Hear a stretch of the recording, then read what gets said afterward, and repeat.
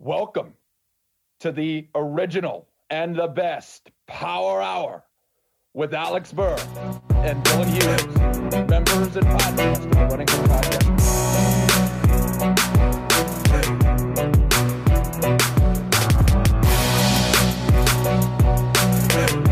Hello, and welcome to another edition of the Alex and Dylan Basketball Power Hour. Dylan Hughes in the tradition of throwing curveballs. When you expect a fastball, Steph Curry broke the three-point shooting record, or the career three-pointers made record last night at Madison Square Garden. Surprising it didn't happen sooner, honestly. But Dylan, I'm here to ask you today, what is your all-time favorite sports record that's not Barry Bonds' 762 home runs? Oh, man. Well, this is a retroactive choice. Now I'm a Tom Brady. But when actually, you know what? I could switch it and make it fit my narrative. Peyton Manning's single season touchdown record of 55 touchdowns, I believe, is still upheld to this day. I was going to say all-time touchdowns, which Brady has cleared and will continue to. Like, Brady's touchdown lead is probably going to be equivalent to Steph's 3-point lead when it's all said and done. It's funny because I looked at Peyton's, and Peyton, I mean, he had an injured season, and I'm not going to say he retired young, but when you look at Drew Brees and Tom Brady, like relatively, I don't believe he was 40 when he retired. And Drew Brees played a lot of freaking games, and he is still way behind Tom Brady in touchdowns. So I think that record is probably going to stand like forever, or at least for like a long time. But any record that Peyton can hold on to, and right now that is touchdowns in a season, I am really holding on to that. Well, yes, he'll probably hold the record for a 16-game season for the rest of time, seeing as it's a 17-game season now. So that's all set. Yeah. I think my favorite record is Barry Bonds. I brought up his home run, like he's the home run king earlier. In the 2004 season, he had 232 walks, and 120 of those were intentional. I think that's probably my favorite sports record because I think he drew more walks than like a few teams in the National League that year, including assuredly your Cincinnati Reds, Dylan Hughes. Sorry, that was an unnecessary shot, but teams were just so terrified of Barry Bonds that he just got on base. His on base percentage that year was over 600, I think, which is unprecedented. And he still hit like 45 home runs because every time he swung at a pitch, it went out of the park. So was he on a lot of steroids then? Undoubtedly. Do I care? Absolutely not. Bring back steroids in baseball. Let's go, baby. So this is the basketball Power Hour, though. We talked about baseball and football to start it off, but I do want to hit on some injury news. But I brought up Steph Curry breaking the all-time three-pointers made record. And Dylan, this happened like a lot faster than Ray Allen broke it. Ray Allen broke it in, I want to say, his 16th season, and this is Steph's 13th season, I want to say. And it's a lot fewer games, too, for Steph. Like, he missed a whole year with that wrist injury. He's missed, in his earlier seasons, he missed a lot of time with the ankle injuries. And will anyone ever catch Steph when he's done? By the time he's done, he might have 4,500 threes. Like, will anyone ever catch Steph Curry in terms of three-pointers made for his career? I want to say no, but the volume shooting that we're seeing nowadays makes me think someone will get it eventually. But even with all the shooting, let's not act like Steph is not a massive outlier of talent. I mean, the past, really 7 years, he's just been undoubtedly the best shooter in the league. And people were calling him the best shooter of all time, after their first title. Everyone knew that this was the destiny or the fate that he had. And I mean, this run has just been insane.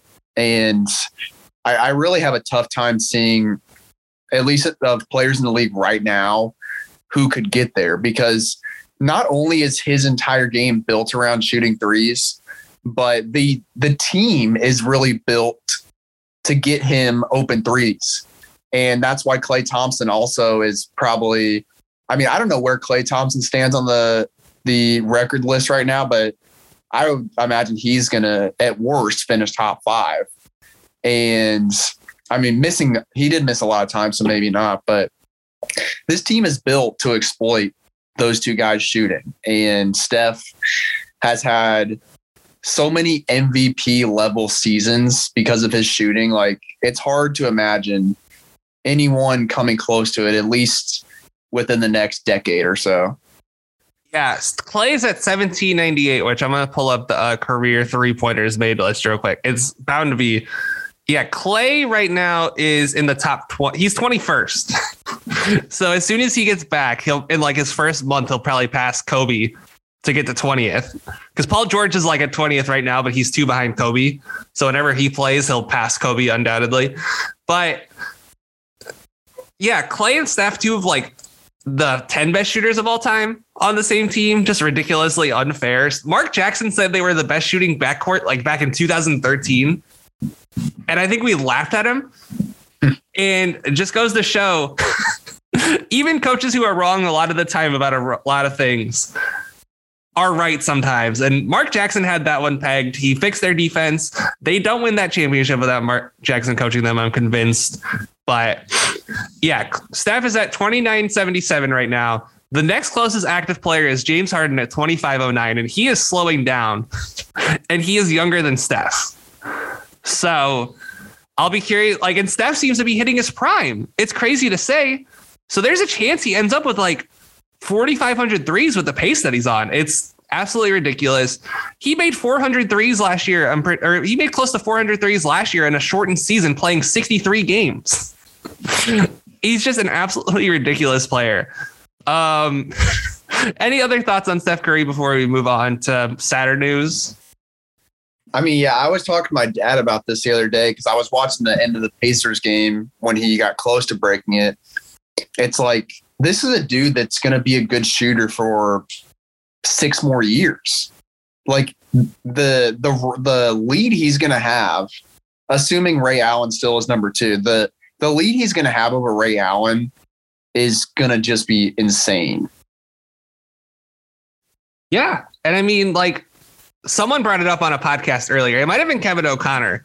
Imagine when he gets to like the JJ Redick portion of his career, where he's just, all he's doing is moving off screens. He doesn't have to worry about actually creating shots for others or creating with his movement for others. He just has to worry about getting shots up. He's just going to stack threes on top of threes on top of threes. It's going to be, he might shoot 50% from 3 one year. Could you imagine him in like a Joe Harris role? Obviously it wouldn't be on as good of a team, but the nice thing about shooters is that they age well, and Steph is already old in like NBA terms. He's 33. He's not young at all, but it feels like he's peaking. It's like in all aspects, he's just an incredible player. But time for the more dour news, Dylan Hughes. Half of the league, it feels like, is in health and safety protocols. Giannis is in health and safety protocols. Ja Morant, although Ja's going to miss. He's missing a lot of time with a knee injury anyway. Bless you.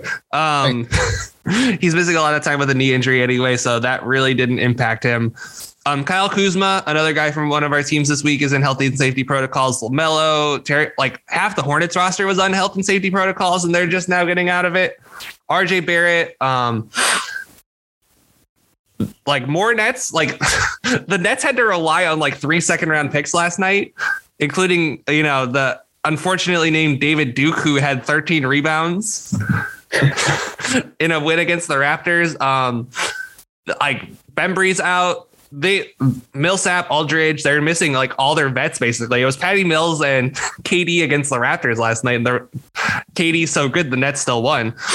And then the one that's like the biggest one sweeping around the league is that the Bulls are missing like 10 guys from their team. They're getting so like this, it's spreading so much. Their replacements players are getting sick, and they had to postpone the game last night against the Pistons and then the game tomorrow against the Raptors. So those will surely be made up at a different time. But Dylan, I wouldn't be surprised if we see a couple more of these before, you know, January 15th, like a month from today. Like, I feel like we're going to see a couple teams just get it ravaged by it and not be able to, they'll have to postpone games because they won't have enough players. Yeah, I mean the Bulls have been dealing with this for weeks too. Like this is not like this is just now happening. I mean, was it last week or the week before that we covered them? I think they were dealing with it then. Vucevic had it like in the early part of the year. And he's the one of the only healthy guys they have on their team right now. Yeah. I mean, it's just crazy. And it's weird because maybe my memory's bad, but like, was it really a problem last year? Like, I know during the bubble, there were some teams that struggled with it, but I don't remember last season being too bad. The Grizzlies had to miss like a week because of it. The Wizards did. The Mavericks remember the Mavericks got out there that really slow start and they were missing like four of their top guys in their rotation, but it wasn't ever this bad. Like I'm just going to go through the names that are on the COVID list right now for the Bulls. And these guys are all out with COVID. Zach LaVine, DeMar DeRozan, heard of those guys. Kobe White, Derek Jones Jr., Javonte Green, Matt Thomas, Troy Brown, Ayo Dosunmu, Alize Johnson, and the guy they called up from the G League to replace those guys, Stanley Johnson. And all these developments happened Sunday. They played the Heat on Saturday, so there's a good chance the Heat have a lot of guys with COVID-19 right now. They lightened up the testing restrictions because, 99% of the league is vaccinated. I think at a certain point, this is going to probably sound very controversial, but they're probably just going to have to start letting these guys play with COVID and just be like, yeah, these guys have COVID. If 99% of the league is vaccinated, like they say, yeah, you're inconveniencing like the 1% of players that are unvaccinated, but that is what that is. Like 99% of your league is vaccinated. Like what? 1% of 450 is like 45 guys? Like that's nothing. I'm sorry. I'm not going out of my way to inconvenience games, like to inconvenience people who are unvaccinated, like especially when most of the league is. Now, some people might have gotten the Johnson & Johnson shot and called it a day. And, that's one shot and it hasn't been proven to be as effective. But I don't know, Dylan. It just feels like at a certain point, they're going to have to make a choice to either postpone a lot of games or postpone none of them. I'm not in a good mental state right now. I'm doing the math here, and I'm pretty sure 45 is 10%. Listen. So 1% is that basically means that 5 guys in the league are unvaccinated. Which can't be right. There has to be more unvaccinated guys than 5 in the league. I'm sorry. Yeah, I have a hard time believing that too, but I mean, I know a lot of, it's probably still a small amount. And if it's a weird thing. I was thinking about this earlier because the Browns are having a mess of a situation too, where basically every good player on their team and their coach tested positive for COVID. And I think all of the players and coaches were vaccinated, and even some of them had a booster shot. So I was thinking about that earlier because I know the NFL is like, you need to test negative twice in 48 hours and you can play. But it's just it's a weird thing. And it feels like we've been dealing with COVID for so long, but in the grand scheme of things, when it comes to viruses, like we're pretty early on, and there's still a lot we don't know. It feels a tad irresponsible to just let players with COVID play, even if they have the vaccine. But at the same time, if pretty much everyone's vaccinated, and this goes for every sport, by the way, not just basketball, but if most of the players are vaccinated, I believe being vaccinated limits your ability to transmit it. And it also obviously limits your ability to, maybe not limits your ability to catch it, but to it lowers your ability, or it ups your ability to fight it. So basically all these guys are all swimming in a pool of COVID all the time anyway. And at that level, they have so many treatments available aside from the vaccine that they can throw a lot of stuff at COVID to try to, improve your chances of fighting it off pretty quick. So it's like, we haven't really had much. I mean, there were some issues last year, but I don't think the vaccine was out yet when a lot of these, like Jason Tatum, like those guys were getting really bad COVID reactions. Like, I don't think we've really seen that since, unless they're just keeping it under wraps. So if you're basically having no effect, negative effect from vaccinated players of having COVID, then it's just weird. It's like, it's just a weird thing because you get any other illness and you're asymptomatic and you don't feel bad. It's like, dude, fucking go to work. You know, no one has a problem with it. And COVID, and again, I get it. It's a fresh thing and it's killed a lot of people. But if you're asymptomatic and you feel fine and most of the people are vaccinated, it feels weird to make everyone sit out for an extended period of time. Yeah, that's a good way to put it. I mean, listen, obviously these all need to be evaluated on a case by case basis. And if you're sick, generally speaking, you probably shouldn't be playing NBA basketball, right? Like there's the famous flu game, which we know wasn't actually a flu, and it's disputed whether or not he was incredibly hungover or was poisoned intentionally. Some evil Jazz fans try to take him out of the series. I'll let you decide which one is more plausible between the two. Listen, I think that it's tough because, yeah, like you brought up, a lot of people have died from this, right? But for the most part, these guys are in incredible tip-top shape. And you've taken a vaccine which numbs the like really severe effects of this disease. And now it's basically like, it's not like with the vaccine, you aren't seeing a whole lot of breakthrough cases, right? Like those are like 1 in like 100,000. I'm making that number up, but it's something crazy like that where people are actually dying after they get vaccinated. So if the whole point of the vaccine is to, you know, help numb the spread a little bit, it doesn't obviously do it a lot because COVID we've seen is very highly infectious. And it's to dilute the symptoms. At a certain point, if 99% of your players are, you know, vaccinated, which again, thinking about it seems a little preposterous. There's no way there's like 5 unvaccinated guys in the league when I know Drew Holiday's unvaccinated. I know, or not Drew. Justin Holiday is unvaccinated. He said that to the Indy Star beat writer here. Michael Porter Jr. is unvaccinated. Bradley Beal. That's Kyrie's still in that count. He's on an NBA contract right now. John Isaac. Yeah. So that's 5 guys right there. That's over 1% of NBA players. So I'm sorry, but you're going to have to do a better job of convincing me that there's, you know, I think there's 510 players in the NBA, you know, with the advent of the 2-way rule. So that's 1% right there. I'm sorry. There's way more than 6 unvaccinated guys in the league. That's just due to the numbers of the thing. It just seems to be the case. It's just as frustrating. You know, I don't want to downplay it because it is a deadly virus, but you would think that we would have it under better control by now. We don't. There's a lot of factors that we should not get into on here, why it's not under better control. So we don't get either of ourselves in trouble in any direction.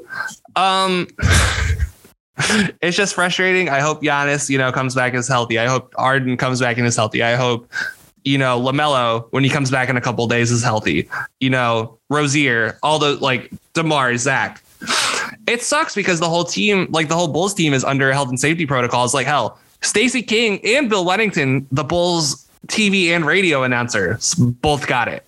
So I hope everyone's okay, and we should rapid fire through the rest of these injuries. Jeremy Grant suffered a thumb injury. He's expected to miss a good amount of time. He's expected to miss till at least February, which is very convenient for the Pistons' sake, as there's a report that came out today from Bleacher Report that trading Jeremy Grant is priority number 1 in Detroit right now. Surely that's not a coincidence. Dylan, do you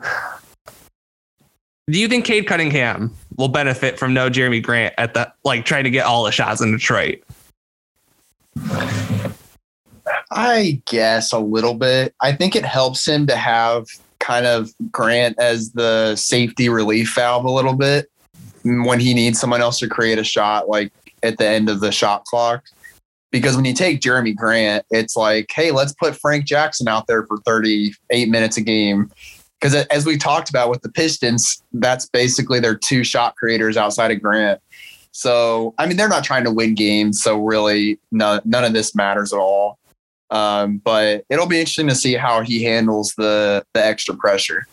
The extra pressure. And if they keep Jeremy Grant, that's great. It'll give him the release valve. If not, Jeremy Grant will probably help. A lot of teams want a guy like Jeremy Grant right now. I'll tell you that much. Jeremy Grant is a guy in highest demand in the NBA. Our guy, TJ McConnell, suffered a wrist injury, and I believe Sham said he's expected to miss the rest of the year. I saw another report on CBSSports.com that he's not expected to miss that long, but wrist injuries, Dylan, aren't anything to play around with. So the odds are is they'll sit him through the rest of the year. And let's face it, that sucks because I don't know who the Pacers backup point guard is without TJ McConnell.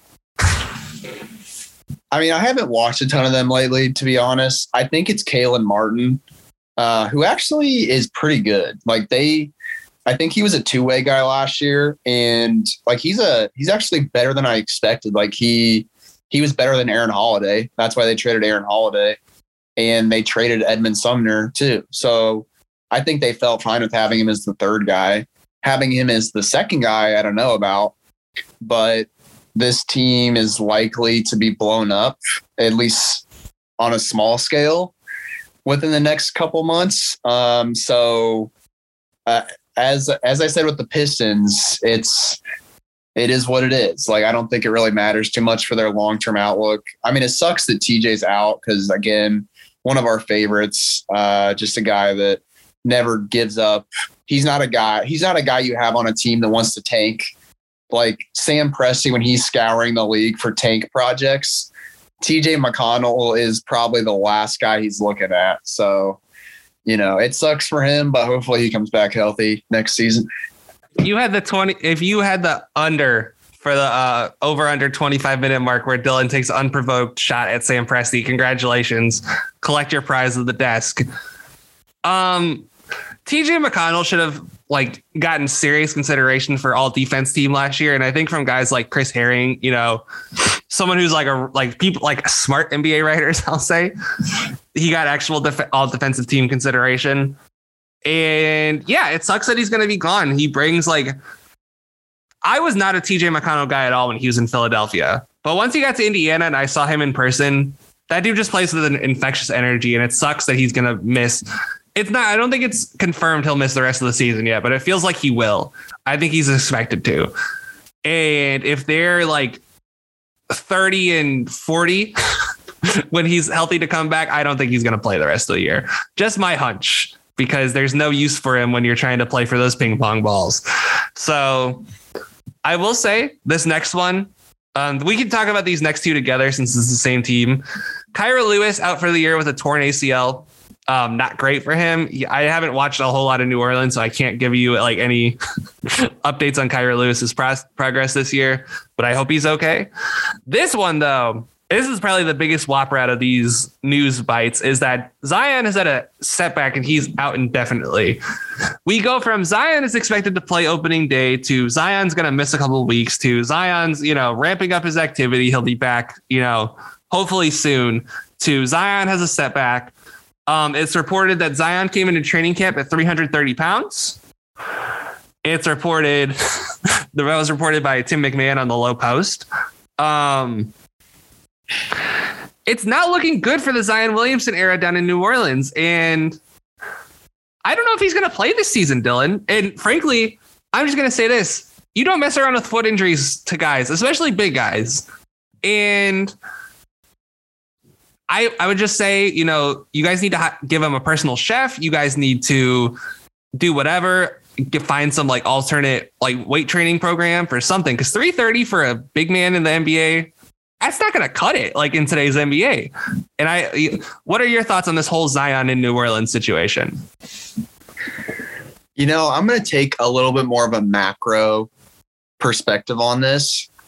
And I'm just looking at, let's say 10 or 15 years in the future, we're going to be happily married and, you know, probably have some mini me's running around the house. It's going to be, you know, just a great life. And, oh, look, let's say Mirren Fader. Oh, she just wrote about David Griffin and how he was the last straw before the New Orleans Pelicans finally moved out of town. This is what I'm thinking about. Because I think I said this recently, how if the Pelicans lose Zion, they're done. They have to move. Like, we've been talking about New Orleans not having a team for a long time. It seems like them and the Kings have been like the two where it's like, if anyone moves to whatever, Seattle, Montreal, like somewhere else, it's going to be one of those two teams. And David Griffin has put in an extreme amount of damage in a very short time. I mean, he hires Stan Van Gundy, who lasts a year and was probably the worst coach in the year last year. I mean, I think we talk trash more about the Pelicans than any other team just because of their defensive scheme and their spacing mostly were the two problems we had. And it translated to losses. So, I mean, it was a disaster. And there's been just a lot of talk about David Griffin and the problems that he caused in that organization. And I don't know if that's kind of having an effect on this Zion situation, but he just doesn't seem like he cares. Like, I'm not going to say I don't believe that he actually has an injury. I'm not going to go that far. But being so out of shape really signals that he has no interest in playing basketball for this team. And I think it's going to be a situation where he gets traded to probably literally any other city in the country.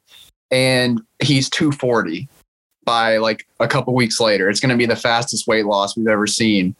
I don't know. Like, there's just a lot of weird energy in the air surrounding the Pelicans. And I'm fascinated to see what they do at the trade deadline, because if they trade Brandon Ingram, which I'm not going to say is a possibility or likely even, but it seems like people are kind of poking around at that idea of getting him to a new team. And if you get Ingram out of there, I think that's like the red flag. I'm not going to say the red flag, but like that's kind of like the green light for, okay, Zion's gone now. Because unless you get some sort of amazing package back for Ingram, like you cannot have Zion with just a bunch of random players. Like, and it's sad because we actually like their team coming into the season. And I still like a lot of the players on that roster right now. But Zion is what holds all that together. And if he doesn't want to be there and he doesn't want to get in shape and play, then he's gone. And probably not long after that, the Pelicans are too. Yeah, the Pelicans are like probably fifth on the Louisiana, / New Orleans fan power rankings, behind the Saints and the LSU football team twice. I will say, to bring it back to Griffin, an aspect that hasn't been talked about much, like the Lonzo trade was disastrous this offseason, and I think we kind of felt it at the time. Although I think we downplayed how disastrous it was at the time, right? Like, we could kind of justify it like to ourselves, right? This trade is going to go down in history as one of the worst. The Pelicans tried to do like one of those football style trades, right? They had the 4th pick from the Anthony Davis trade. They traded the 4th pick for the 8th pick, the 17th pick, and the 35th pick. And I'm sure like other picks in that trade too. I don't remember which ones, but those are the primary ones. With the 4th pick, they could have selected DeAndre Hunter or Darius Garland, right? DeAndre Hunter hasn't had much. He hasn't been staying on the court that well either. So that might not be the best case scenario for this pick, right? Darius Garland is probably right now, if you were doing a redraft of this class, he's going 3rd. And I don't think you might have a case for him to go 2nd right now over Zion, just given the health concerns with Zion. And then with the 8th pick, if you do the trade over again, you could have selected Rui Hachimura, right? Would have been a better fit on this team. Could have selected Cam Reddish, would have been a better fit on this team, and was Zion's teammate at Duke. Could have selected, I don't think Cam Johnson would have worked in New Orleans with the youth movement they were trying to do. Could have selected PJ Washington, Tyler Hero. You could have drafted, there's not really great lottery style talent. You could have drafted Keldon Johnson, right? With that 17th pick. There's just so many different ways they could have gone, and they didn't go in any of them. And it's going to be a disaster, because imagine if they just took Garland. Imagine if they just were like, no, we're just going to take this point guard. Now you have a big four of Lonzo, Garland, Ingram, and Zion. And that's like an unstoppable four on offense. It's that football style trades don't work in the NBA. They never have. They never will. And Atwin's going to probably go down as one of the worst in NBA history. Any other Pelicans thoughts before we move on to the teams? Before we move on to the wheel, we got to do the wheel. Well, let's spin it, man, and hopefully the Pelicans don't come up. But I feel like put that out. I'm gonna check the injury report real quick. I don't know if Paul George's elbow will play tonight. I think let's go ahead and put them back on the wheel for next week, because might as well we'll put them off till next week. So we'll do 2 spins of the bad wheel and 1 spin of the good wheel. How's that sound, Dylan? Sounds great. We're a little uneven on the numbers. So the bad wheel is the Pacers, Wolves, Magic, and Pelicans. That would be funny if we got the Pelicans. We got the Wolves for our first one. The Wolves are probably too good for this wheel at this point. But Dylan, I know you're probably excited to watch the Wolves at this point. Yes. And then Pacers, Magic, or Pelicans. I really hope we get the Pelicans, because that would be kind of funny. We got the Orlando Magic. Dylan, are you excited to watch either of these 2 teams? So I think these may be the only 2 teams in the league that I haven't even watched yet at all. I don't recall. Maybe earlier in the season I did, but I don't think I have at all. I mean, the Magic, their young players have actually kind of outperformed, I guess, what I expected, which was the expectations were very low. Let me put that out there. But at least, I check the box scores every once in a while, and it seems like they're doing okay. So I guess maybe give Mo Bamba a little bit of shine, just see what's up. But the Wolves definitely want to see what's going on there. This is going to be your least favorite week in a while, Dylan, because our other team on the good wheel was the Knicks. Oh, Lord. What's funny is I think I've actually watched the Knicks more than any team in the league. And this is why, Alex. And you probably already know why. But every time I see a team on our schedule and I see that they play the Knicks, it's pretty much always almost a win for the team that we watch. And I mean, I honestly cannot think of a single game this season when I watched the Knicks and they won. So, I think sadly that streak is going to be broken now, but watching the Knicks lose is just so fun. And I had to tweet about this a few days ago about how this is a dream Julius Randle season for me. I mean, this is last season. I obviously had to eat crow on it. I was very happy to eat crow because he performed very well. I put him on my All-NBA team. I mean, he deserved it.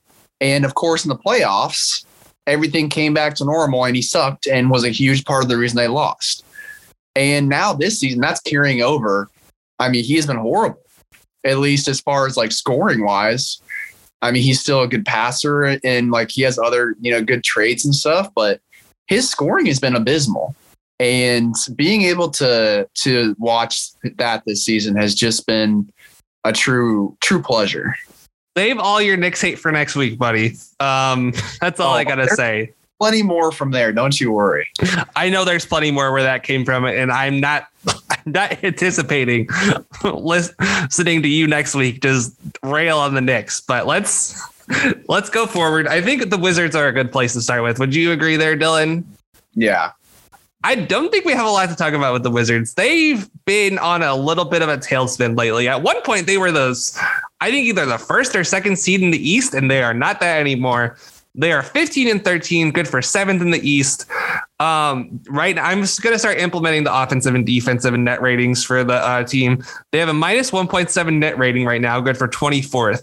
They have a 107.5 offensive rating, good for 25th, and 109.2 defensive rating, good for 14th. So, hey, at least something's positive in Washington. Last week, they barely beat the worst team in the league, Detroit, in overtime, 119-116. They lost versus Utah, 98-123, and then they lost to Denver 107-113 in a game that was not that close. Like the Nuggets were up 30 at one point, and fake comebacks. You got to love them in the NBA. They're honestly the worst, and I hate them because they sucker me into watching games that I wouldn't otherwise watch. And then the last 2 weeks, they're 2-5, and they have a minus 7.8 net rating. Dylan, it kind of feels like we got the Wizards right when they were plateauing is not the right word. And I wouldn't say they're collapsing either, but they're really struggling right now. And I think a lot of that starts with Brad Beal. Like, he just hasn't been very good to start the year. Like, not to start the year. We're 25 games in for Brad Beal. He's at 22 points a game, down from like 31 last year, I want to say. And it just feels like he's shooting 27% from three right now. And it feels like he can't buy a bucket. And I don't know, maybe playing with Russ is good for guys. Yeah, I think it's like an interesting mix because we've talked about this with Russ for however long we've done this podcast, that he absolutely benefits some players. To say that he's not good for big men is just lying. I mean, he was unbelievable for Thomas Bryant last season. I haven't watched the Lakers very much, and I know a lot of people have complained about Anthony Davis, which, I mean, this is just my year, Alex. Like, the Pacers have sucked, but for the Knicks to be tumbling like this and for Anthony Davis to be to basically be what we thought he was, I mean, from my argument perspective, I'm sad that they won the title a couple years ago because it's hard to say much about someone that won a title, but every other year has basically fit into the narrative. But I mean, he definitely benefits a lot of players, and Brad Beal probably was one. And if you really think about it, this isn't the first season he hasn't played without Russ or Wall, because Wall missed some time too. But he's pretty much always had kind of like a dominant point guard next to him. And that has definitely helped him, I think, get better looks and not have to force as much. And now is kind of an interesting spot where he has a better team around him, but he doesn't have like an alpha, I guess, to kind of share the ball handling and the shot making load. And I mean, it's funny because I think not having Kuzma the past few games has really made it even tougher on it. Just watching them this week, I'm like, man, Kuzma really has a huge impact on their offense because obviously Dinwiddie is pretty good, and KCP has been pretty good this season as well. But Kuzma is just very good at getting his shot. And I think he's been a player in the past, really since they were in the finals with the Lakers. Like, he's probably been the player that's grown the most on me the past couple of years. I mean, he is just a really solid offensive player, and he's getting pretty good on defense too. Like, I'm excited to see where he is in like 2 or 3 years, because I mean, his game has really come a long way, and not having him out there has really hurt. And you got to think about it. Like, Rui Hachimura hasn't been out there either. And Rui Hachimura he's one of my favorite young guys in the league. Like, I think he's a really good offensive player. And having those guys that you can just give the ball to and get a bucket I think it really helps Beal out. And right now there's just not a ton of support for him. And Kuzma has been there for the most part of the season, and Beal has still struggled. So it's not completely that. But yeah, there's just something weird going on. And I don't know. It's hard to pinpoint such a massive drop off in points like that. It really is. And I think part of it just has to do with, like, there is no true second scorer on this team, which you thought Dinwiddie was going to be. He just hasn't been that so far, right? And this is the part of the season where like, okay, something happens for 5 games, that's cool, but it's probably not going to keep up, right? Like something happens for 10 games, Harrison Barnes is going to make all NBA this year. Obviously that wasn't going to happen, right? But you're like, okay, this is cool. I'm going to keep my eye on this, see if he keeps it up. And if not, that's great. At least he can say he played great for the first 10 games. When we're getting to this part of the season, this is a trend, not like a curiosity. You know what I mean? This isn't like, hey, I'm going to be monitoring Spencer Dinwiddie, right? He hasn't been good this year, just point blank. And he is coming off of an ACL tear. He came back pretty quick, right? Like he came back to start the year when most guys, he probably should have sat till not February. He probably should have sat till, November, right? Like probably sat another month or two. It might have been beneficial, but the Wizards aren't in a place where they can afford to not have Spencer Dinwiddie because their backup options are Aaron Holiday and Hal Neto, who are fine players. They're not the players I'd want starting at point guard next to Bradley Beal. So I'll be curious to see if Spencer can turn it around, right? Because if he can't, then they might be screwed because they're a fine defensive team, right? Like they're 14th. And their defense is probably going to peak, like at best, they'll get to like the 10th best defense in the league, right? This offense right now, 25th, seems generous. It feels like they can't create good looks. Kuzma's probably the best passer in the starting lineup, which is a major yikes. You see them like something I noticed. I only watched 2 games of theirs. And the second game I watched was from last week when they played the Pacers. They've been starting second halves with Montrez because he's like the only guy who can seem to get stuff going. And even he slowed down after like a torrid start. So I don't know. It's going to be tough. They just need to find a way to generate offense, right? And maybe Thomas Bryant coming back will help with that, right? Like Thomas Bryant's like a legitimately good shooter. But maybe, his shooting stats were inflated last year and the year before by, bubble stuff, maybe Rui's stats were inflated by playing with Russ, which happens a lot to guys, right? Russ is one of the best passers of this generation. So there's just no space on this team. The best 3-point shooter right now is KCP, which is not surprising. That dude, he's so consistent, man. Like he's so consistent, but he has the funniest gaffes. Like he'll just commit like a blatant double dribble sometimes, but then he'll knock down, 39% of his threes and get, a steal a game. Right. It's so funny. Like, did you see that one where he tried to dunk and he dunked it off the side of the backboard? No. Like KCP does stuff like that all the time, but it doesn't matter because he's like one of the best. I'd say he's one of the best like role players in the league right now. So you have KCP, you have Beal, you have Dinwiddie, who should start to turn it around soon. You have Kuzma, and you have Gafford, who's amazing. This dude, that might have been the steal of the deadline last year. We talked about it at the time, and he's really fucking good. So I'll be curious to see what happens with their team. But right now, they just can't find a way to get a bucket. And that's like, they can trap Beal at will, and no one's going to make a 3 on this team. They're the worst 3-point shooting team in the league. Yeah, I mean, it's just tough. Like, Bertans has kind of come on a little bit lately, but it's just, again, without Kuzma and Bryant and some of the injuries they've had, like, you expect Beal to hit shots and Dinwiddie, and when you don't get that, it's definitely tough. And, KCP is a good kind of supplemental guy, but I mean, they're relying a lot on Denny Avdia right now. And the more I watch Avdia, the more I think back to my Dario Saric comp last year. And I just think it's continuing to reign true, where it's like, if you're relying on Dario Saric to do much, you're screwed.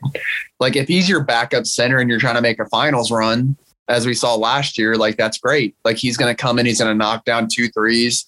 He's going to play some good post defense and you're good. But when he's your starting 4 and you're trying to make the playoffs, it's like he's not a guy that's going to make a ton of mistakes, which is great, but he just has such a limited ceiling. And I feel like that's a lot of what this roster is just a bunch of limited ceiling players. Like as good as Daniel Gafford is, and again, I hate to do this, and it seems like we watch the Jazz every week, but like going up against Rudy Gobert, like he got killed, man. And again, Rudy Gobert is, probably the third best center in the league. So it's one of those things where it's like, okay, like you're not going to be able to do much on him, but to get completely dominated, and that's not to say that Gafford had a terrible game, but man, Gobert just sunned him, as the kids say these days. And that's kind of what this roster is. It's a bunch of guys that are probably going to lose their matchup. And like maybe they'll get lucky and they'll outshine the other guy. And I think that's maybe what the early season was, where it's a bunch of guys that just started off hot and they got on a run. And now, Brad Beal's out there looking around is like, well, these guys are fine, but like they're probably good enough to get us in the play-in. But anything better than that is probably a reach. It's why I was so bullish about the team hitting the over, but why I wasn't bullish about them missing the play-in. Because they have a bunch of good, not great guys, right? And if I was a superstar in the NBA, I'd be pointing at this team. And Brad Beal, I think we agree, isn't at the level of like, a guy who can carry his team to the finals. So take this with a grain of salt. But if I'm a guy, like I'm a young star, right? Like let's just say, to bring it back, let's just say I'm Zion. I point to this Wizards roster and be like, no, that's why I need another star, because I can't do it all myself. And Brad's not a guy who can do it all himself. And you're right. He's had pretty elite help. The 1 year where Wall was hurt and Westbrook didn't play, Beal was great that year. Beal was great the year they got Westbrook. And then Beal hasn't been great this year because he can get double teamed. They can take the ball out of his hands, and his three isn't falling, which isn't helping either. If his three was helping, I'd bet he'd be looking a lot better right now. That's my theory too. But we've seen the last couple of years, his 3-point percentage right now isn't far off from what it usually is. Like right now, he's shooting 27% from three. And I'm going to pull up his basketball reference page if my screen will work. There we go. So the last 2 years, 34 and 35. So he's not that far off from where he was post John Wall, basically. And he's played a lot of minutes the last 3 years. He's played 36 minutes a game the last 2 years, and then 37 in 2018-19, 36 in 2017-18. We're not used to normal NBA aging curves because of LeBron, but Brad's been an Iron Man for the most part since, for his whole career. He hasn't missed a whole lot of games. So I wouldn't be surprised if he needed maybe not like if he was declining, but probably just needs a break. And I think that it's just weird. And I hope he can bounce back because Brad's one of my favorite players to watch in the whole league. Yeah, I mean, he's been one of my favorite for a long time as well.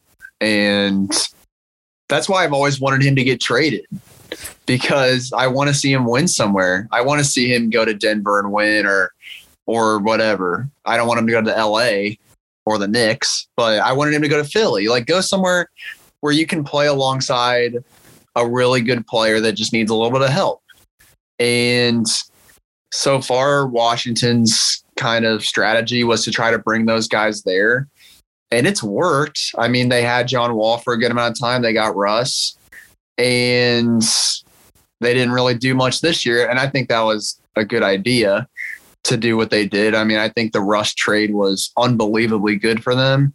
I think some of the other moves they've made have been good. They've drafted fairly well.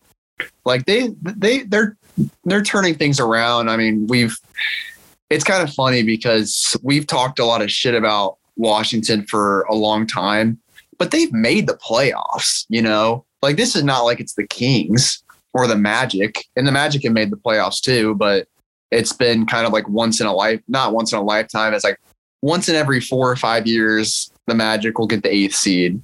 It's like Washington has had some good runs, and we're getting farther and further removed, obviously, but it's a team that I want to personally see succeed because I like Beal and I like pretty much everyone on that roster. I mean, even Neto has grown on me a lot in the past year or two. So like there's a lot of guys on that roster I want to root for. I was happy to see them start off this year so strong.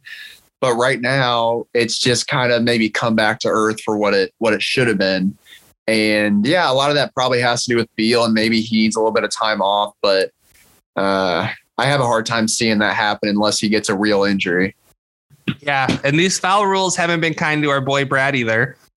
His free throws, he was at 7.7 free throw attempts last year. He's at 4.4 this year. I mean, they haven't been kind to a lot of people, right? They've done it like the pace of the game has slowly gone back to where it was last year, but the ticky-tack fouls of getting fouled off the screens, getting fouled, kicking your leg out in the air, those have gone down, and those have killed a lot of his free throw attempts. And I think that's part of it too. And I think that, that's one of the reasons why he's struggling. The Bertans contract looks worse and worse by the day. I'm sorry. Caleb Lynn, you've won. Why didn't they keep Garrison Matthews? Like, I'm dead serious. Like, right now he's one of the best shooters in the league. And Caleb, this is directly to you. Okay. I'm sorry. Garrison Matthews, we'll talk about him more in the Rockets section. Garrison Matthews is making the case why you shouldn't pay just 3-and-D shooters who aren't elite. Because Garrison Matthews undoubtedly has played better than Bertans since they gave Bertans the contract. Right? This isn't like he played pretty well last year too. And he's playing great in Houston this year. And I don't think that's a coincidence. He's pretty fucking good. Shout out to Trader Brad, who decided he wasn't good enough for the Celtics. But that Bertans contract is looking worse by the day. Kispert has a lot of good feel for the game. I like what I see from him. He just isn't there yet, right? Like, he needs to be more confident with his shot. He needs to be, but he's got good cutting instincts. And I mean, he's making 63% of his twos right now. Granted, only 1.3 of them a game, so not a whole lot, but he's a good cutter. He was a good slasher in college, so I wouldn't be surprised if we see some growth from him in that regard. Aaron Holiday is Aaron Holiday. Like, not much has changed for me watching Aaron Holiday. I don't really have any other. Well, Avdia's fine. He can't shoot, but nobody can on this roster. Are there any other like standouts to you from this Wizards roster? No. They're not. This wasn't a fun team to watch, I'll say. Like, that Pistons game was kind of laborious because they had a 13-point lead and they allowed the worst team in the league to come back and make it a game. And then they got blown out. They're on a West Coast road trip right now, I believe. I'll check their schedule real quick, but getting blown out on those two legs of the road trip isn't surprising because those are two of the hardest. No, they played the Jazz at home. I thought that was it them? I think it was them. I'm getting all these games mixed up at this point, but I guess it wasn't them. There was one team someone was talking about having to go home and away like 7 straight games. I thought it was them, but it looks like they are going on a pretty lengthy road trip. They're home. They're playing the Kings tonight, Suns, Jazz, Nets, Knicks, and then Sixers. Then they're going back to Miami. And then they're playing Cleveland. So in that next like 7-game stretch, like, what's the best case scenario for them, Dylan? Like 2-5? Having that Cleveland and Chicago, I guess it's not back to back, but Chicago having to play New Year's Eve against the Bulls or New Year's Day against the Bulls. I mean, that's going to be a disaster, I'm guessing. It probably will be. Here's a fun game, Dylan. The next time we do the Wizards, I'm not going to do the week, but it'll be after the All-Star break. The next time we do the Wizards, will they be inside or outside of the play-in? And when I say outside of the play-in, I mean 11th or lower. Well, let's see. So this is really interesting because, like, I feel like aside from Washington, every team that's in the playoffs currently, I think, is going to stay. Like, the Hawks are below 500. which is just ridiculous. Like, that's not going to hold. Boston at 500 maybe will hold. Charlotte, like, maybe might go on a run at some point. I don't know. Like, I don't feel great about Toronto. I don't feel great about the Knicks, obviously, and the Pacers. Like, I think Washington's probably going to hold on to it. They may just slip to like the 10th seed and stay there, but I also wouldn't be surprised if Toronto just went on a second half run and, you know, Nick Nurse created some potion and just gave it to all the players. Like, I could see that happening. And because they have more like top high end talent than Washington. So, I mean, outside of like Beal is probably still the best player on both those rosters, but I think the next 4 players might be on Toronto. So I could see that, but I think for prediction's sake, I'll go ahead and say Washington stays in. I think Toronto will overtake them, and I would not be surprised if the Knicks overtake them too, because I think the Knicks are more talented than the Wizards are. And we'll save more for next week, but I think that it'll be interesting to see. I still think they'll hit their over. Their over-under was way too low for a team that won 33 games last year. You're bringing back a better team this year. 33 wins, that's easy money. I should have bet on that. I regret not doing that. Dylan, are we ready to move on to the Houston Rockets? Yes, please. Okay, so they're 9-18, good for 13th in the West. That they should not be 9-18 right now. They were 1-15 at one point. Or sorry, I think they were 1-17, if I'm not mistaken. They have a 106.2 offensive rating, good for 26th. 111.8 defensive rating, good for 23rd. Minus 5.6 net rating, good for 26th. The last week, they've won versus Brooklyn. They lost versus Milwaukee. They lost versus Memphis. And then they won versus Atlanta. So 2-2 on the week. The last 2 weeks, 5-2, the 121.9 offensive rating, 118.1 defensive rating, 3.7 net rating. And Dylan, so basically I was wrong. They were 1-16. They rip off a 7-game winning streak. They lose their next 2, and then they beat Atlanta. It's like, and this all coincidentally came without Jalen Green, you know, the very, very young point guard. They all of a sudden snap into place with the rookie point guard taking all the shots. What have you liked from this team? Because they've been a really fun watch. And I have a lot of things I want to talk about. What have you liked from the Houston Rockets experience? I mean, I've liked a lot. I do want to say I'm sad that Kevin Porter Jr. has also missed some time. And he played a little bit. Like, he played, let's see, like the first 5 wins they had. But I didn't watch any of those games. So it's too bad. But, yeah, the Jalen Green thing is funny because we were texting about Garrison Matthews. And I was like, man, like literally as soon as he starts getting minutes, they start winning games. And then I'm like, I wonder why he got all these minutes. And it's like, oh, Jalen Green happened to be out. That's interesting. So basically the take of the year is that Garrison Matthews is better than Jalen Green. So there's that for you. But I mean, it's just like it's just a kind of a random team that works. I mean, you know, Garrison Matthews has fallen off a little bit the past couple of games, but I mean, he's still a guy that, like, he was 1 of 6 against the Rockets and he was still +2. You know, like, he's a guy that's just beneficial to have out there. I mean, we talked about him a little bit last year with the Wizards. He was one of the few guys on the Wizards last year we actually cared about. And he didn't have a huge role for them, but like, he played and was good. And I had no idea he even went to the Rockets until like a few weeks ago. So it's been good to see him. I mean, their guard group is just really interesting because so obviously you have Jalen Green and Kevin Porter, as we talked about. Now they're playing Armani Brooks, who is like fine. He has a very aesthetically pleasing shot, which makes me want to it makes me hope that he ends up being good. Because I just like watching him shoot the ball. He's got like a high release point. It's just like it looks good. And aesthetically pleasing 3-point shooters are always fan favorites.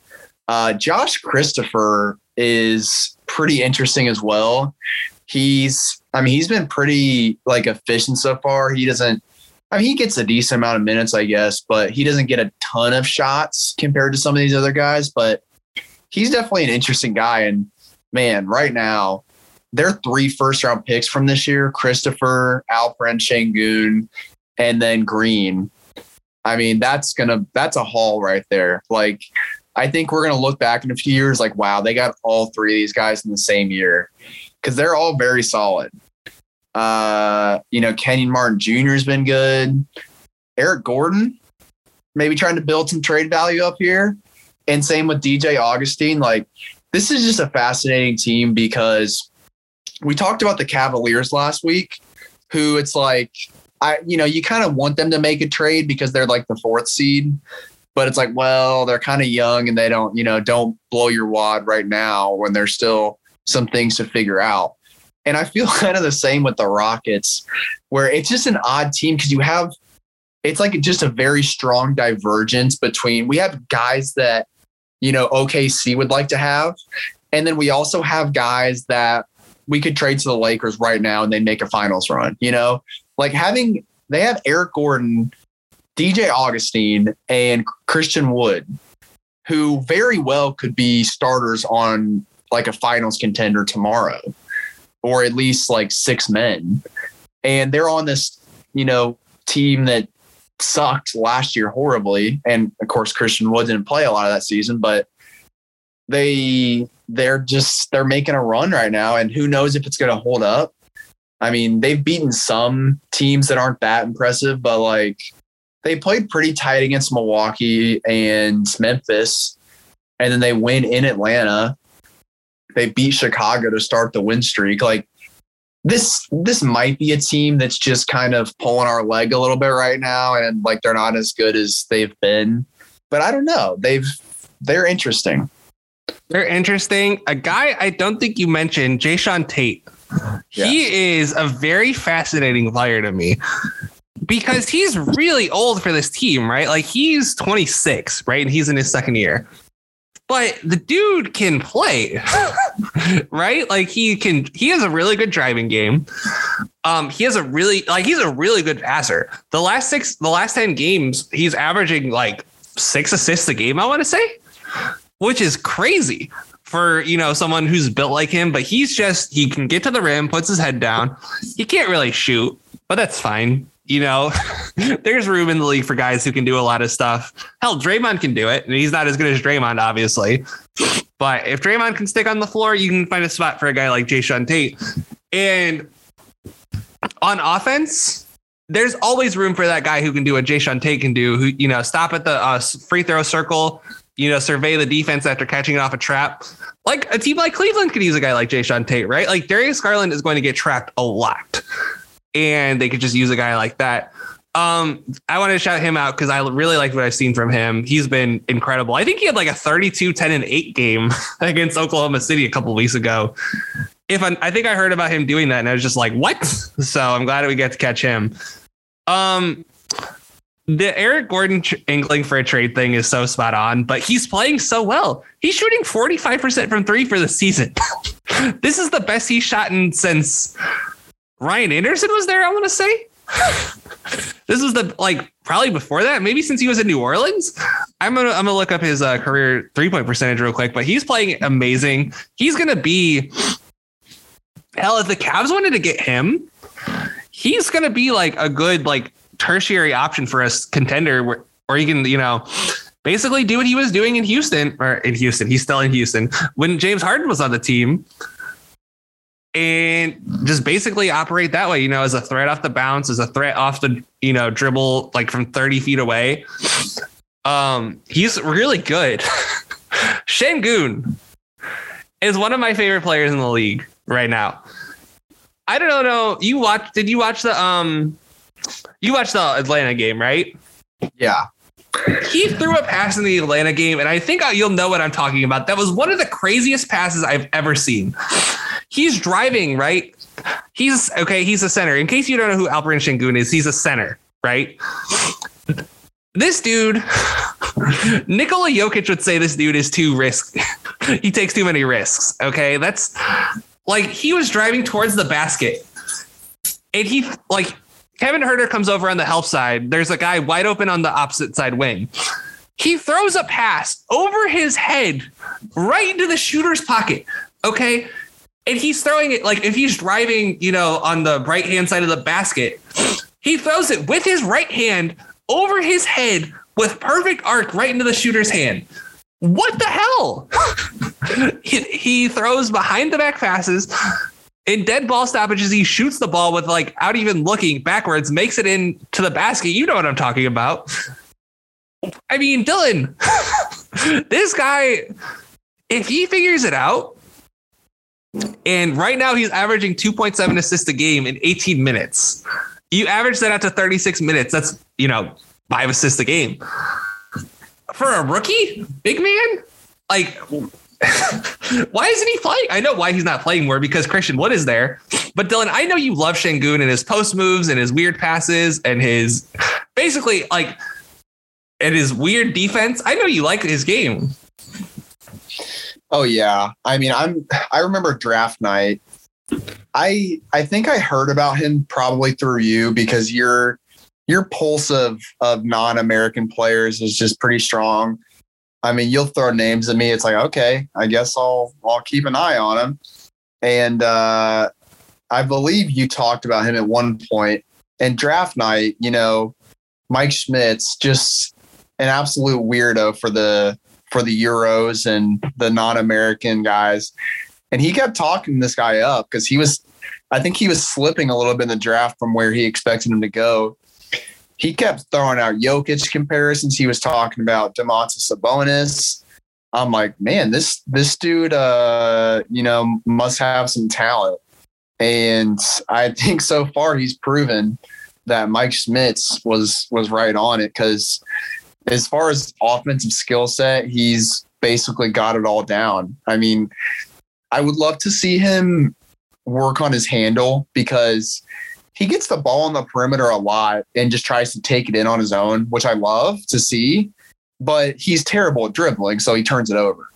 So, man, if he can get some work on that, he's going to be unstoppable because a lot of these big men nowadays, including Sabonis, have gotten their handle to the point where they can take a guy, whether it's a big center that's kind of slow or a perimeter defender that they're just bigger than, they can just take them to the rim and score easily or make a good pass. And I could see Şengün being that type of player too, where when it comes to offense, like you have to guard everything because you don't know what's going to happen. Like you don't know if he's going to pull up in your face, which is probably unlikely, but you never know. I mean, he could cross you up and take you to the rim, or he could dish out some insane pass that like even the shooter doesn't know is coming. So he's just been a fun guy to watch, and having him as a backup center is definitely got to feel pretty good for the Rockets. Yeah, and if they trade Christian Wood at the deadline, which seems very likely given that Christian Wood's on a very friendly salary,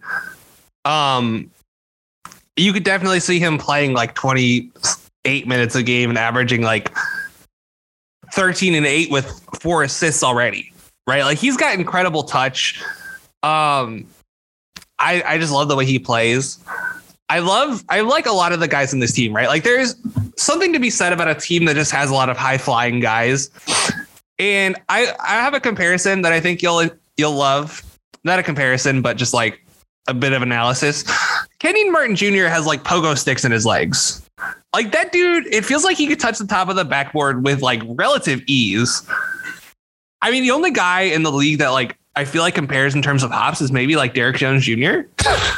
And it just feels like they can kind of jump this, like it's kind of the same, style, just like athleticism, jumping out of the gym. And he's just like really great that way. And just like, it feels like every time a shot goes up, he's always there skying in for the putback, jam. He like hardly ever gets it, but it feels like he's flying all over the place. And Christopher is like that too. I love the way Christopher's played. You brought him up earlier. I like that guy has future 3-and-D wing written all over him. He's playing super hard, right? And I've been texting with Caleb about this, and I'll just say what he said. I don't think he'll mind. The reason he wasn't a huge fan of Christopher coming out of Arizona State was because he was this really hyped recruit, right? And, he had this really big reputation in high school. He's not playing that way right now. He's playing within his role, which for a big time recruit, that's hard to do, right? And we'll see if it can continue. It's only 19 games into his pro career, but I'll be really interested to see if that can continue. Armani Brooks, I feel like every time he shoots it, it goes in. It's definitely not true because he's only making 34% of his threes, but that's whatever. You said everything about Garrison Matthews. I don't think I need to add anything else. And I'll be really curious to see what happens when Jalen Green and Kevin Porter get back, because I'm going to check the injury report real quick. Green will be evaluated week by week. That was on December 3rd. So I don't know when he'll be back. And then Kevin Porter's still, listed as out for tonight's game. So I don't know when he'll be back either. And the winning streak came without those two guys. Those two guys are chuckers, right? That's just what they are at this point. And eventually they'll develop into scorers. And I'll be curious to see. I mean, Dylan, have you caught any Rockets games with Jalen Green at all this year? A little bit, like the very beginning of the season, but not much. So we still haven't really seen. I haven't seen a whole lot of him either. And I'll be curious to see, what happens. He's not ready, right? I think that's like we've seen his body. He's like 165, and that's probably a little generous. Once he grows into his body a little more, like puts on maybe like 10, 15 pounds and just matures more as a player, I think he'll be great. Like he's got a lot of tools, but I think, Dylan, it's safe to say we should withhold judgment on our guy, Jalen Green, for right now and just say the Rockets are playing incredible basketball. And if this is the peak of their season, the last 2 years during Rockets week, we got the peak of the season. So don't blame us, Rockets fan, if the bottom, completely falls out from here, because if you remember last year, Dylan, when we did the Rockets, they were 10-10, and then the ship sank from out underneath them. And I think they won 7 games the rest of the year. So don't get mad at us, Rockets fans. But any other Rockets thoughts before we move on to the Memphis Grizzlies? Well, it's funny. We were just talking about John Wall, and he's just on this team, like kind of just hanging out. They could really use him. Like, I wish they'd let him play because he could make so many of their young guys better. I think honest to God, yeah, he's not great, right? Like he's not what John Wall used to be. And, I think it'd be healthy for Jalen Green to foster a sense of competition, feeling like he actually won the job rather than it being given to him. I don't know. It's kind of dumb that he's not playing because he'd make all the young guys better and then teams would be more likely to trade for him. Yeah, it's just a really weird thing because, there's probably going to be some team that's puts the pieces together to somehow get John Wall. But I don't know. There's just very few terrible contracts in this league that you can use to match up with that. And otherwise, it's you're going to end up giving away good players for someone that's good, but is he going to really change your life? It's kind of funny that another Russell Westbrook swap may be one of the few things that makes sense for a John Wall trade, but it doesn't really make sense to me why he's not playing either. And I don't know if he has a choice in this or not, by the way. I don't know if this is something that was agreed upon by both of them, but it kind of sucks that he missed all that time with injury, came back for a little bit last year, got hurt again, and is now just sitting there healthy. So the whole situation just kind of sucks. It really does. Free John Wall, one way or another. He's probably going to get bought out this summer. That's what I've kind of been feeling this whole time. And it sucks because I love John Wall. He's a great player, but I don't really got anything else to add about that. The Memphis Grizzlies, Dylan Hughes, our Memphis Grizzlies are surging right now. 17-11, good for 4th in the Western Conference. 111.8 offensive rating, good for 6th. 111.0 defensive rating, good for 21st. and a 0.8 net rating, good for 14th. Last week, they lost to the Mavericks 104-96. They beat the Lakers 108-95. They beat the Rockets 113-106. And then they absolutely curb stomped. I think that's the way I want to say it. The Sixers 126-91. And here's the stat that really stands out, Dylan. I brought up the 21st ranked defensive rating for the season. The last 2 weeks, their defensive rating is 97.8, good for a whopping first. And coincidentally, that time has been coincidental. I said coincidental like 3 times there. I apologize. With Ja Morant missing time, and that's not like correlation equals causation here, folks. Ja Morant's a bad defender, and Dylan Brooks also came back at the same time. So a lot of confluence of events leading to the Grizzlies being a great defense, but they're 7-1 the last 2 weeks, obviously surging to be one of the 4th seed in the West right now, Dylan. And I think even when Ja comes back, the defense, it might not be this elite version of the defense. I think this team with Ja could be a top 10 defense. Is that crazy? No, I mean, this team overall is just so good on defense. And yeah, like putting Tyus Jones in the place of Ja is definitely going to majorly boost your defense. But I mean, you could argue that literally everyone on this roster is good at defense outside of Ja. I mean, even Killian Tilly is not, a terrible defender. He's actually played a decent role lately. Xavier Tillman, Melton. I mean, all of these guys are good defenders. And I mean, having Kyle Anderson and Dylan Brooks out there at any given time is very dangerous for other teams. Desmond Bain, Steven Adams, these are names we all know as defenders. And it's, switching gears to their offense a little bit. It's just been really fun to watch them because, gosh, it's so weird. Jalen Green being off the Rockets and then all of a sudden winning, that makes sense. Having a young chucker off the floor for a few weeks, the other players are probably going to get better. Taking Ja Morant off your team, there's no way the team gets better, right? Or even stays afloat. But this team is just so they're so cohesive, I think is the word I want to use, where everything just fits well. They all pass the ball well. They have good shooters. They have good cutters. Everyone is just plays within their role and they know what to do. And it's just really fun to watch them. Did you watch the 76ers game? I did not put myself through that. I wanted to watch it because, first of all, I didn't know that Joel Embiid was out until the game started. But, the Sixers, they kept it close for the first half at least. And there was a Kyle Anderson dunk that was just unbelievable. Kyle Anderson dunks are the best dunks because it takes him an hour to get to the rim. He did a little crossover and just yammed it.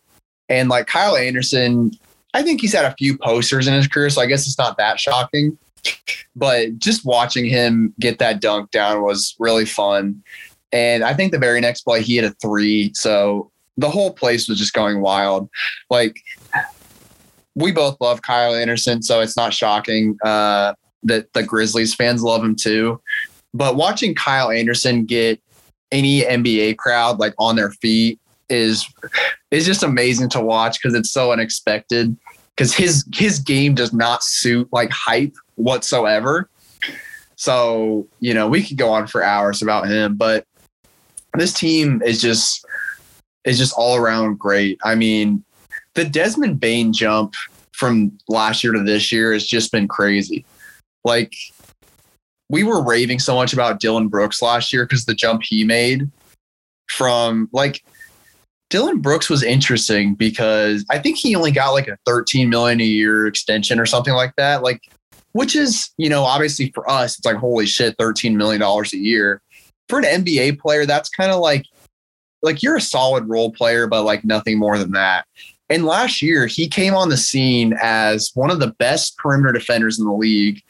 And he's kind of been like an off and on scorer. But once he got to the playoffs, man, he was just automatic. And he's kind of carried that into this season so far too, where like he is just turned into just a really good all around player.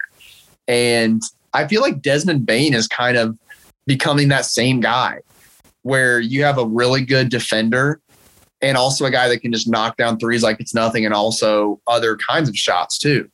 So having those two alongside Ja, along with Jaren Jackson Jr., who I have a discussion we can have about Jaren Jackson, but I mean, he's been better than last year. So that's definitely good. And I mean, they're killing it right now, and I hope it continues.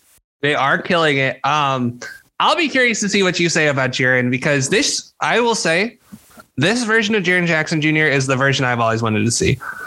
Like, this is what I envisioned. Like, he's blocking 2 shots a game right now for the season. The 3-point percentage is at 35, but if you like go basically the last 20 games, it's been 39%, right? Like where he was in 2018-19, or sorry, that was his rookie year, 2019-20, when he was like an elite shooter.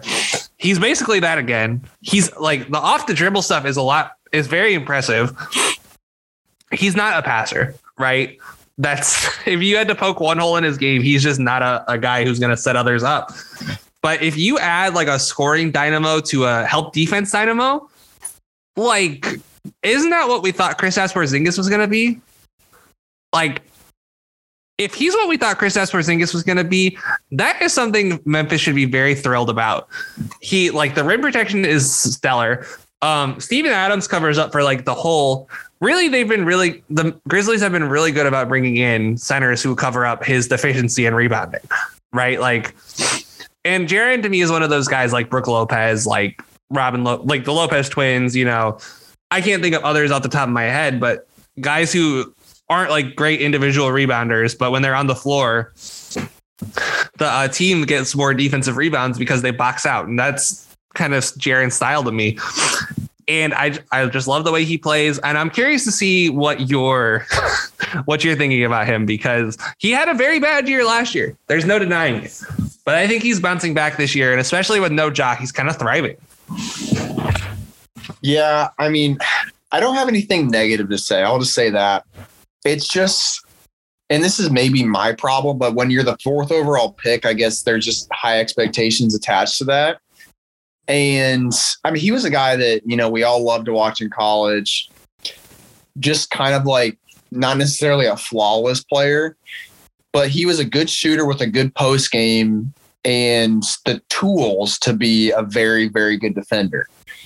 And so far, I mean, he's had some very good runs. So far, I'm not going to say that he's disappointed, but I feel like the ceiling is coming down for what maybe we expected. Like, I don't even know what the ceiling was, but I mean, he was probably expected to be one of the best bigs in the league. And now I'm like, if he's better than Miles Turner, that's awesome. And again, that is not a diss at all. Everyone knows I love Miles Turner. If the Pacers trade him, I will not watch the Pacers anymore. And I'm pretty much not even joking about that. Like, if he's the guy they trade, I'm going to have to take an extended leave of absence. So I love Miles Turner. I love that style of player for a big. And when I watch Jaren Jackson, I kind of think that that's what he is, where his offensive ceiling really depends on how many threes he can hit. And if you become a very good knockdown shooter, then that's fine. But I just feel like a lot of Jaren's game revolves around whether he's hot from 3 or not. And that kind of gets other things going. Now, on the defensive side, obviously, there's still all the upside there. And just like Miles Turner, he's, going to be one of the better help side defenders in the league for a long time. And that's great. That's someone that's going to start on most NBA teams. But from the offensive side of the ball, I just wonder if he's going to be much more than like a third banana. And I mean, maybe on this team, like I don't know if he's already been supplanted as like the second banana as far as offense goes. Like he probably has.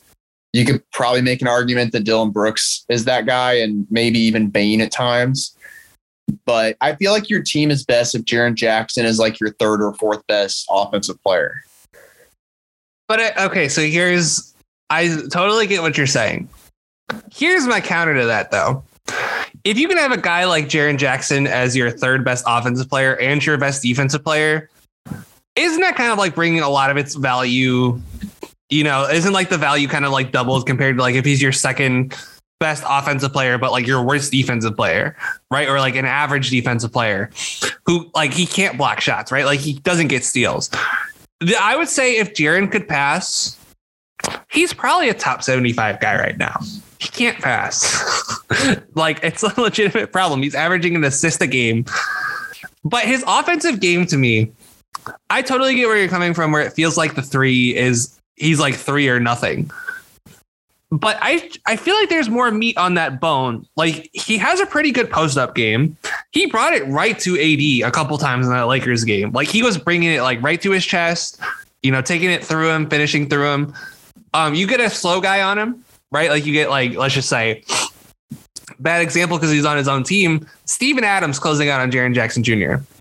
He's going to take it to the cup, right? Like he can go through his legs, you know, behind the back, whatever, and get to the rim. And I think that having that element of like, you know, little versatility, right? I think that makes enough difference where he's not just, you know, Miles Turner. And no disrespect to Miles Turner, but Miles can't like I don't want to diss Miles because he's very good at basketball, right? But I'm sure you saw those quotes from the Athletic article. If Miles was as good as Miles thought he was, he's a top 30 player in the NBA right now. And Miles is not that good. Miles is a great shooter. He makes the right pass. Miles can, he can hit like a one dribble pull up, right? Like he can, if you give him enough space, he can take it to the rim. But Miles can't create off the dribble the way Jaren can, right? Like Jaren to me has always struck me as a guy who you put him in the like on a closeout, he can attack the closeout with, the defender sliding their feet really well, right? Like, and still make the layup. That to me has been the difference. That's the difference between Jaren Jackson and Miles Turner, because Jaren I think he uses the shooting. The shooting is his main weapon, but he has other weapons in his holster, whereas Miles doesn't have a whole lot of other weapons, right? Like he can use the weapons. He's not as good at going to use them as well as Jaren or let alone Kristaps. And that's the difference to me. But Miles' defense is way better than both of their defense. So that kind of cancels that out to me, at least. Yeah, I mean, I don't want to compare the two because I definitely think Jaren has a higher ceiling. And I mean, Jaren's floor is probably Miles. Like, I'll say that. Because as bad as not as bad as he's been, but as bad as he was last year and at times this season, it's like, okay, that's kind of what Miles is offering. And again, if your floor is around Miles Turner, again, you're a pretty damn good player. And I definitely agree that his shot creation outside of three is definitely better than Miles Turner. But the problem for me, and maybe this is past bias a little bit, because again, I haven't watched a ton of him so far this year, but I feel like he doesn't maybe take advantage of that skill set as much as he can. And for that reason, he has offensive inconsistency. I think that maybe is where some of the inconsistency comes from, because it's like, against Philly, he has 22 points. And granted, most of that came when they were up by a lot anyway. And I mean, that game was kind of a good example for me of what Jaren is at this point, at least, where it's like the first half, he just didn't do that much. And that just kind of worries me when we're talking about a fourth overall pick that we've kind of been talking about as the second best player on a good playoff team for years now. And we were even debating whether he was their best prospect still, like last year, at least in the beginning, before Ja broke out. And to just have halves of basketball where you're just like not really involved a ton, it just kind of worries me a little bit. I think it's a difference though, because, you know, like point guards can dominate the action. Or this is the Anthony Davis problem in New Orleans, right? And obviously I caveat Anthony Davis in New Orleans already has compared to where they are in this point in their careers, Anthony Davis had accomplished much more than Jaren Jackson had at this time, right? So it's not a fair comparison. But what was the problem in New Orleans, right? Anthony Davis can't bring the ball up himself. And if he can, he's not going to initiate the offense the way you want it to, right? And that's not his fault. Big men before, I mean, Jokic is one of one, right? Embiid can't do what Jokic can do. Tim Duncan couldn't do what Jokic could do, right? Like there's no big man who could ever do what Jokic has done. So it's not a fair comparison ever. And they definitely weren't asking them to do that. They definitely weren't asking AD to do that in high school in the late 2000s, early 2010s. And they definitely weren't asking him to do that at Kentucky, right? It's different. And Jaren's not like going to ever have that skill set, because why would he have ever had that skill set? He's always been huge. You know what I mean? But the fact that his off the dribble game is where it is, and the fact that his shooting is elite, I think that gives him the edge to me. And yeah, he's going to have halves where he disappears, but that's because he plays with a lot of guys that aren't like real. They're not going to force it to Jaren. You know what I mean? Like there's a lot of guys on this team that are looking for theirs, like Dylan Brooks. God love him. That dude loves to shoot more than I love my cats. Right. You know, Desmond Bane isn't like, he's a good ball mover, but he's not going to, he's not playmaking for Jaren Jackson. Right. You know, Ja Morant is one of the best playmakers in the league for others. I say he's one of like the three best. And you bring up the 4th overall pick thing. It's really not fair, because he was picked between the two best players in that draft, in Trae Young and Luka, right? If he was picked between Bagley and Luka, or Bagley and Trae, or Ayton and Trae, or Ayton and Luka, Ayton is, Ayton's not as bad of a number 1 pick in retrospect, but that 2018 draft is loaded. And if he's like the 7th best player from that draft, when it's all said and done, it's not going to be as much of a disappointment as like DeAndre Hunter maybe being the 7th best player from the 2019 draft. Or I don't even remember who was the 4th pick in 2020. Pat Williams, right? If Pat Williams is the 7th best player from the 2020 draft, I think we'll all look back and be like, what the hell? Because he's really talented. But I think you got to give him a little bit cushion just for being in that particular draft. And I'll be really curious to see what it's like when Ja gets back, because Jaren's first 6 games, he was shooting 30% from the field and 27% from 3. Since then, it's rounded out to more reasonable numbers of 47 and I think 37 respectively. So in the last 21 games, which seems, obviously much bigger sample, much more like representative of what he's capable of. And I just think at the end of the day, yeah, he's not on that Luka Trae tier, no doubt. He's not on the SGA tier, no doubt. But you could eventually talk me into one day like him being a little worse than Ayton. I'm not going to say better, because Ayton's really fucking good. But you could talk me into like maybe like a little lower, but on the same tier. Yeah, I mean, again, I'm not trying to downplay his talent at all, because I still like him as a player a lot.